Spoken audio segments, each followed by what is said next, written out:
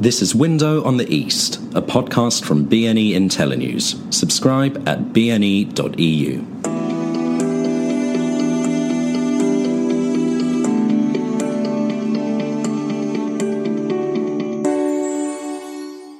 Hello and welcome to Window on the East with me, Ben Aris, the editor of BNE IntelliNews. Since the fall of the Soviet Union, Russia has embraced capitalism, if not democracy, and one thing they do well is money. According to various World Bank studies, Russia's financial sector is on a par with most Western countries, and the macroeconomic management of the central bank is said to be the most conservative in the world and better run than many developed markets. At the same time, the wholesale embrace of technology by Russians has led to rapid innovations. There are things you can do in Moscow on your phone with your bank that you can't do in the West. I talked to Gleb Yakovlev, who runs ITI Funds. With 3 funds in Luxembourg and 2 in the Cayman Islands, the idea is to provide a platform for people to get into the fund management at a lot lower cost. Typically, you need around $30 million at least in order to launch a fund. However, ITI Funds have brought the cost of entry down to as little as $2 million. That could democratize the whole process of fund management and allow small managers with limited capital to get into the business, potentially revolutionizing the fund management business. So, Gleb, good to have you here. ITI Funds is a collection of funds, but also you provide services for startups, you raise capital for them, you can provide investment advice, you can provide back office. Could you give me a bit of a quick snapshot of what exactly it is that you do? Okay. Primarily, our business is putting together portfolio managers, and we put portfolio managers in a broader sense. Actually, these are not somebody who are already well established, but these are rather unestablished people or companies that need some kind of a wrapper, that need including into some infrastructure. So, stop you there. We're talking specifically here about Russian startups. Is that what you're saying? No. It doesn't matter. For instance, as an example, we have signed up with a Eastern European asset manager who is a leader on his own market, set up an ETF, a Luxembourg UCITS 5 ETF on their domestic market using our infrastructure. Primarily, though, you're dealing with emerging European companies, though, aren't you? Everything's east of Vienna. Exactly. Obviously, we're not very interesting for pure Western providers. However, European and UK-based, mostly UK-based, London-based hedge fund managers and crypto managers who want to set up a fund, who want to run a algo strategy, and actually for them, setting up in London is even more expensive than for a Eastern European asset management company or a Russia-based, CIS-based company.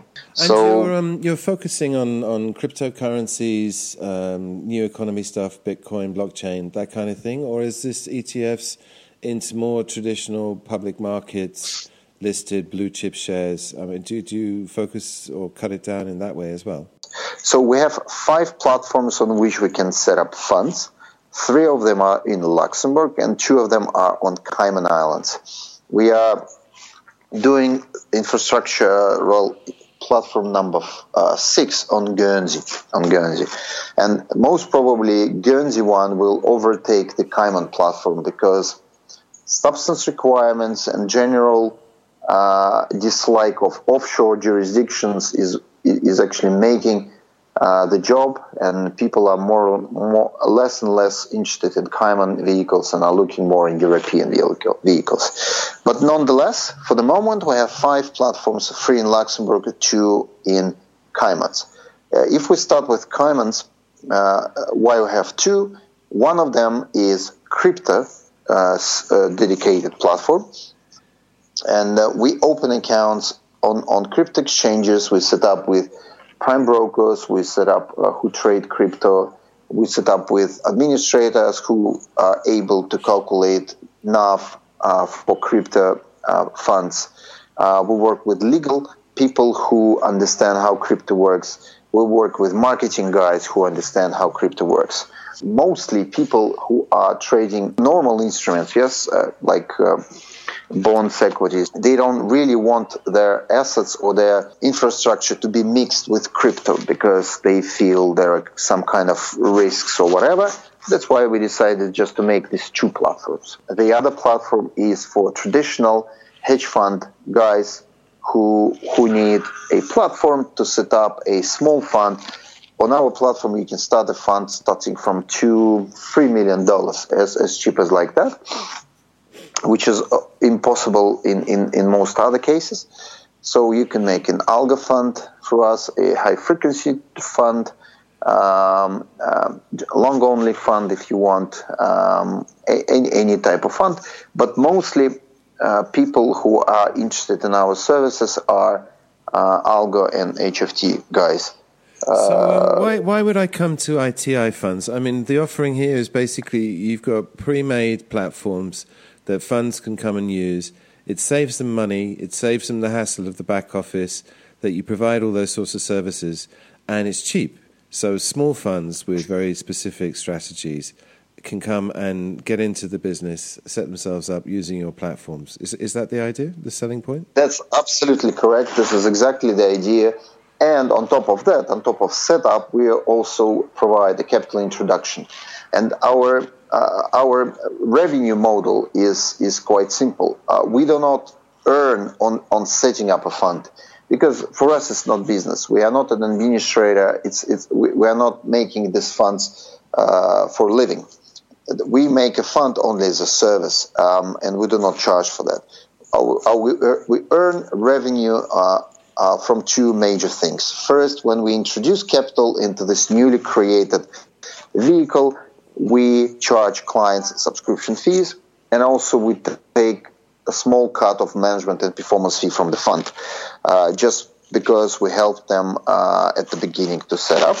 So we share the success with the portfolio manager. So if there is no success, the guy just doesn't pay us simply because he has no revenue stream to pay us from. So we think it's quite fair, rather than the guy sitting up paying us for the setup and then this thing doesn't fly and he ends up with costs and nothing else. The second line of revenue stream that we have is revenue sharing with the broker. So our brother, or like better say his sister company, ITI Capital, is a sell-side broker that has offices in London, in the NatWest building, in Guernsey. This is a small island in Channel Islands, and in Moscow. So any hedge fund manager who wants to exploit the opportunities of trading or using our infrastructure, we would first of all offer him to go through one of our brokers in London, Guernsey, or Moscow, and we will have a cut from the fees, like a retrocession of fees from the broker. Who are your target clients then?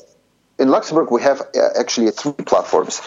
First platform is ETFs, so it's exchange traded funds, UCITS 5 standard, the most advanced variant of UCITS fund that you can get. It's regulated by CSSF, the Luxembourg regulator. On this platform, we already have two funds that already operate in Ireland, London, and Moscow. We're setting up, as I said before, we're setting up a third fund with the Eastern European promoter.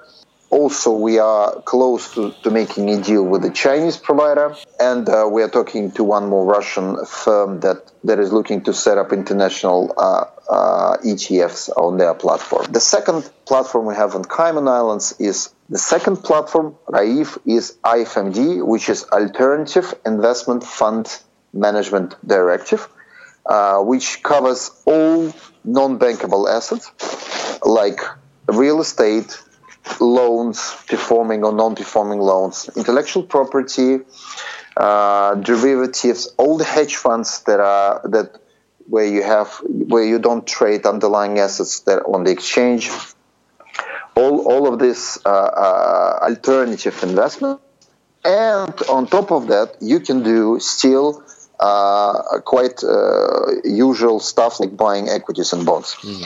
So the beauty of this reserved AIF, reserved alternative investment fund, is that unlike other funds in Luxembourg that you have to pre-approve with CSSF, you can set up a RAIF, a new fund within RAIF infrastructure, just by decision of the directors. So that saves 3 to 6 months on the setup of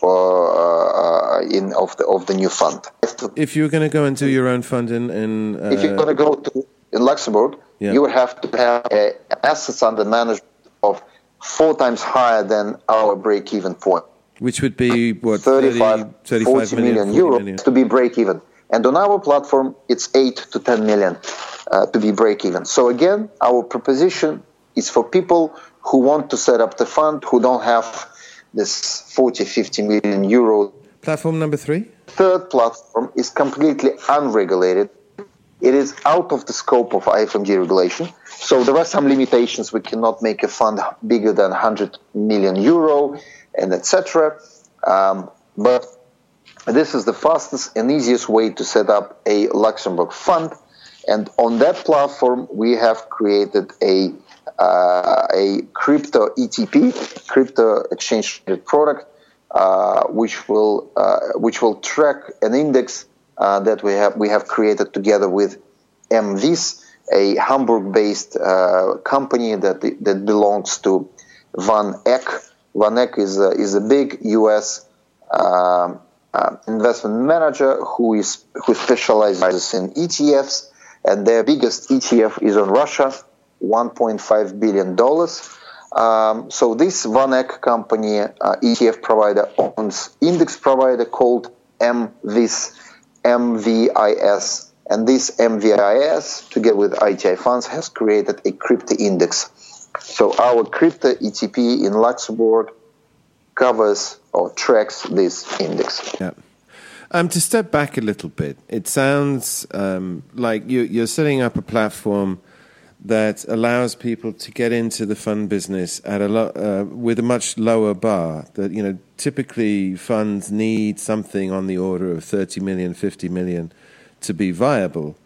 And you're allowing people to get into the fund business with as little as 2 million, as I understood it, which is sort of on Cayman.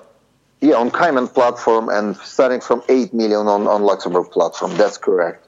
But this is like democratizing the fund business, which has been until now the purveyor of investment bankers who have access to, some sort of institutional investor or high net worth that can seed the fund with sufficient amount of capital, to get over this bar of around 30 million. And you're making it possible for a much wider range of people to get into a fund with a much smaller amount of money. Is that right? That's absolutely correct. Absolutely correct. That's the point. And we see ourselves as a niche player.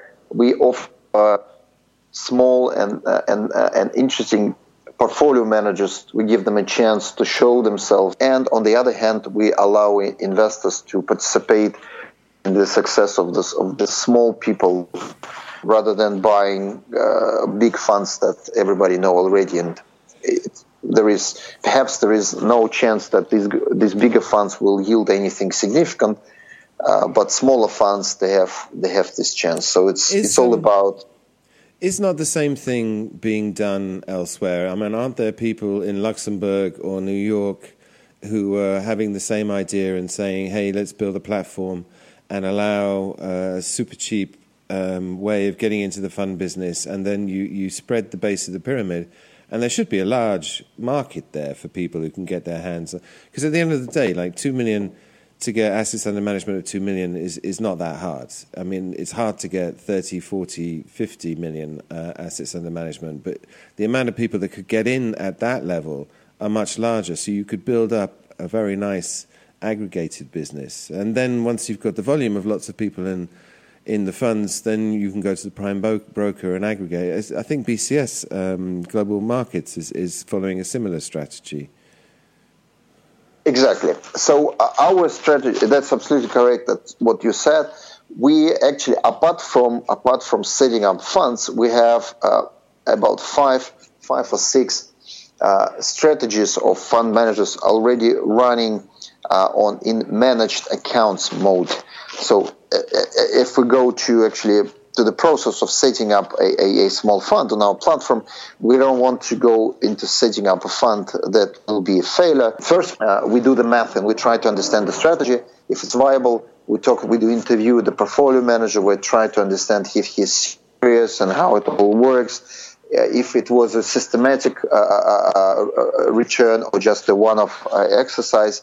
And then after we get some confidence into these guys, typically there's a group of people, and actually Russian younger boys and are quite good in mathematics review. And once we have some confidence into these young people and we feel that there are some legs, we ask them to put some cash into the broker for half a year, and so that we can test and see the strategy. So, and we ask them to trade using managed accounts, just to prove their performance. And for us, it will be the only way how you can realistically see if the guy actually systematically earns. If he actually shows that 1 month he was up 20% and the other he was minus 30%, it doesn't really fly. It's something that it's like he was just lucky this month. So we have analyzed this like a big data, just trying to understand if his performance was systematic. And we go to the next stage of actually setting up a fund. And 80% of people got smashed by the market, and they don't survive this half-year exercise. So it's sort of evolutionary effect that you put people into the wild, and those that survive grow strong. Yeah, exactly. Just because we don't want to spend time and obviously money, because for us time is money, on setting up a fund for somebody who will not perform. Last question, and what intrigues me about this story is that here Russia again is another time I'm hearing is a financial innovator, in so much as you're coming to capital markets with a fresh set of eyes and looking to deal with problems. In this case, you're democratizing the fund business by lowering the bar, the cost of entry, so that you get a much broader base of small funds, and then setting up a sort of ecosystem where small funds can flourish and the successful ones will grow. But, it's Russia that's doing this, and in a way that's oxymoron. Sort of Russian capital markets is not what people think of. Why is it coming out of Russia? Why is Russia being the innovator in this sense? I don't know, maybe because it's Russian education or something. But actually, or maybe because we are small here and we have to survive somehow to look at smaller funds. But actually, we don't want ourselves to be to be considered very Russian, actually, because obviously Russia is not a very favorite market these days. So we would like to target international portfolio managers and international investors. Okay, Gleb, very great to talk. Very interesting. Thank you very much. I wish you every success in your business. Thank you, Ben. Cheers.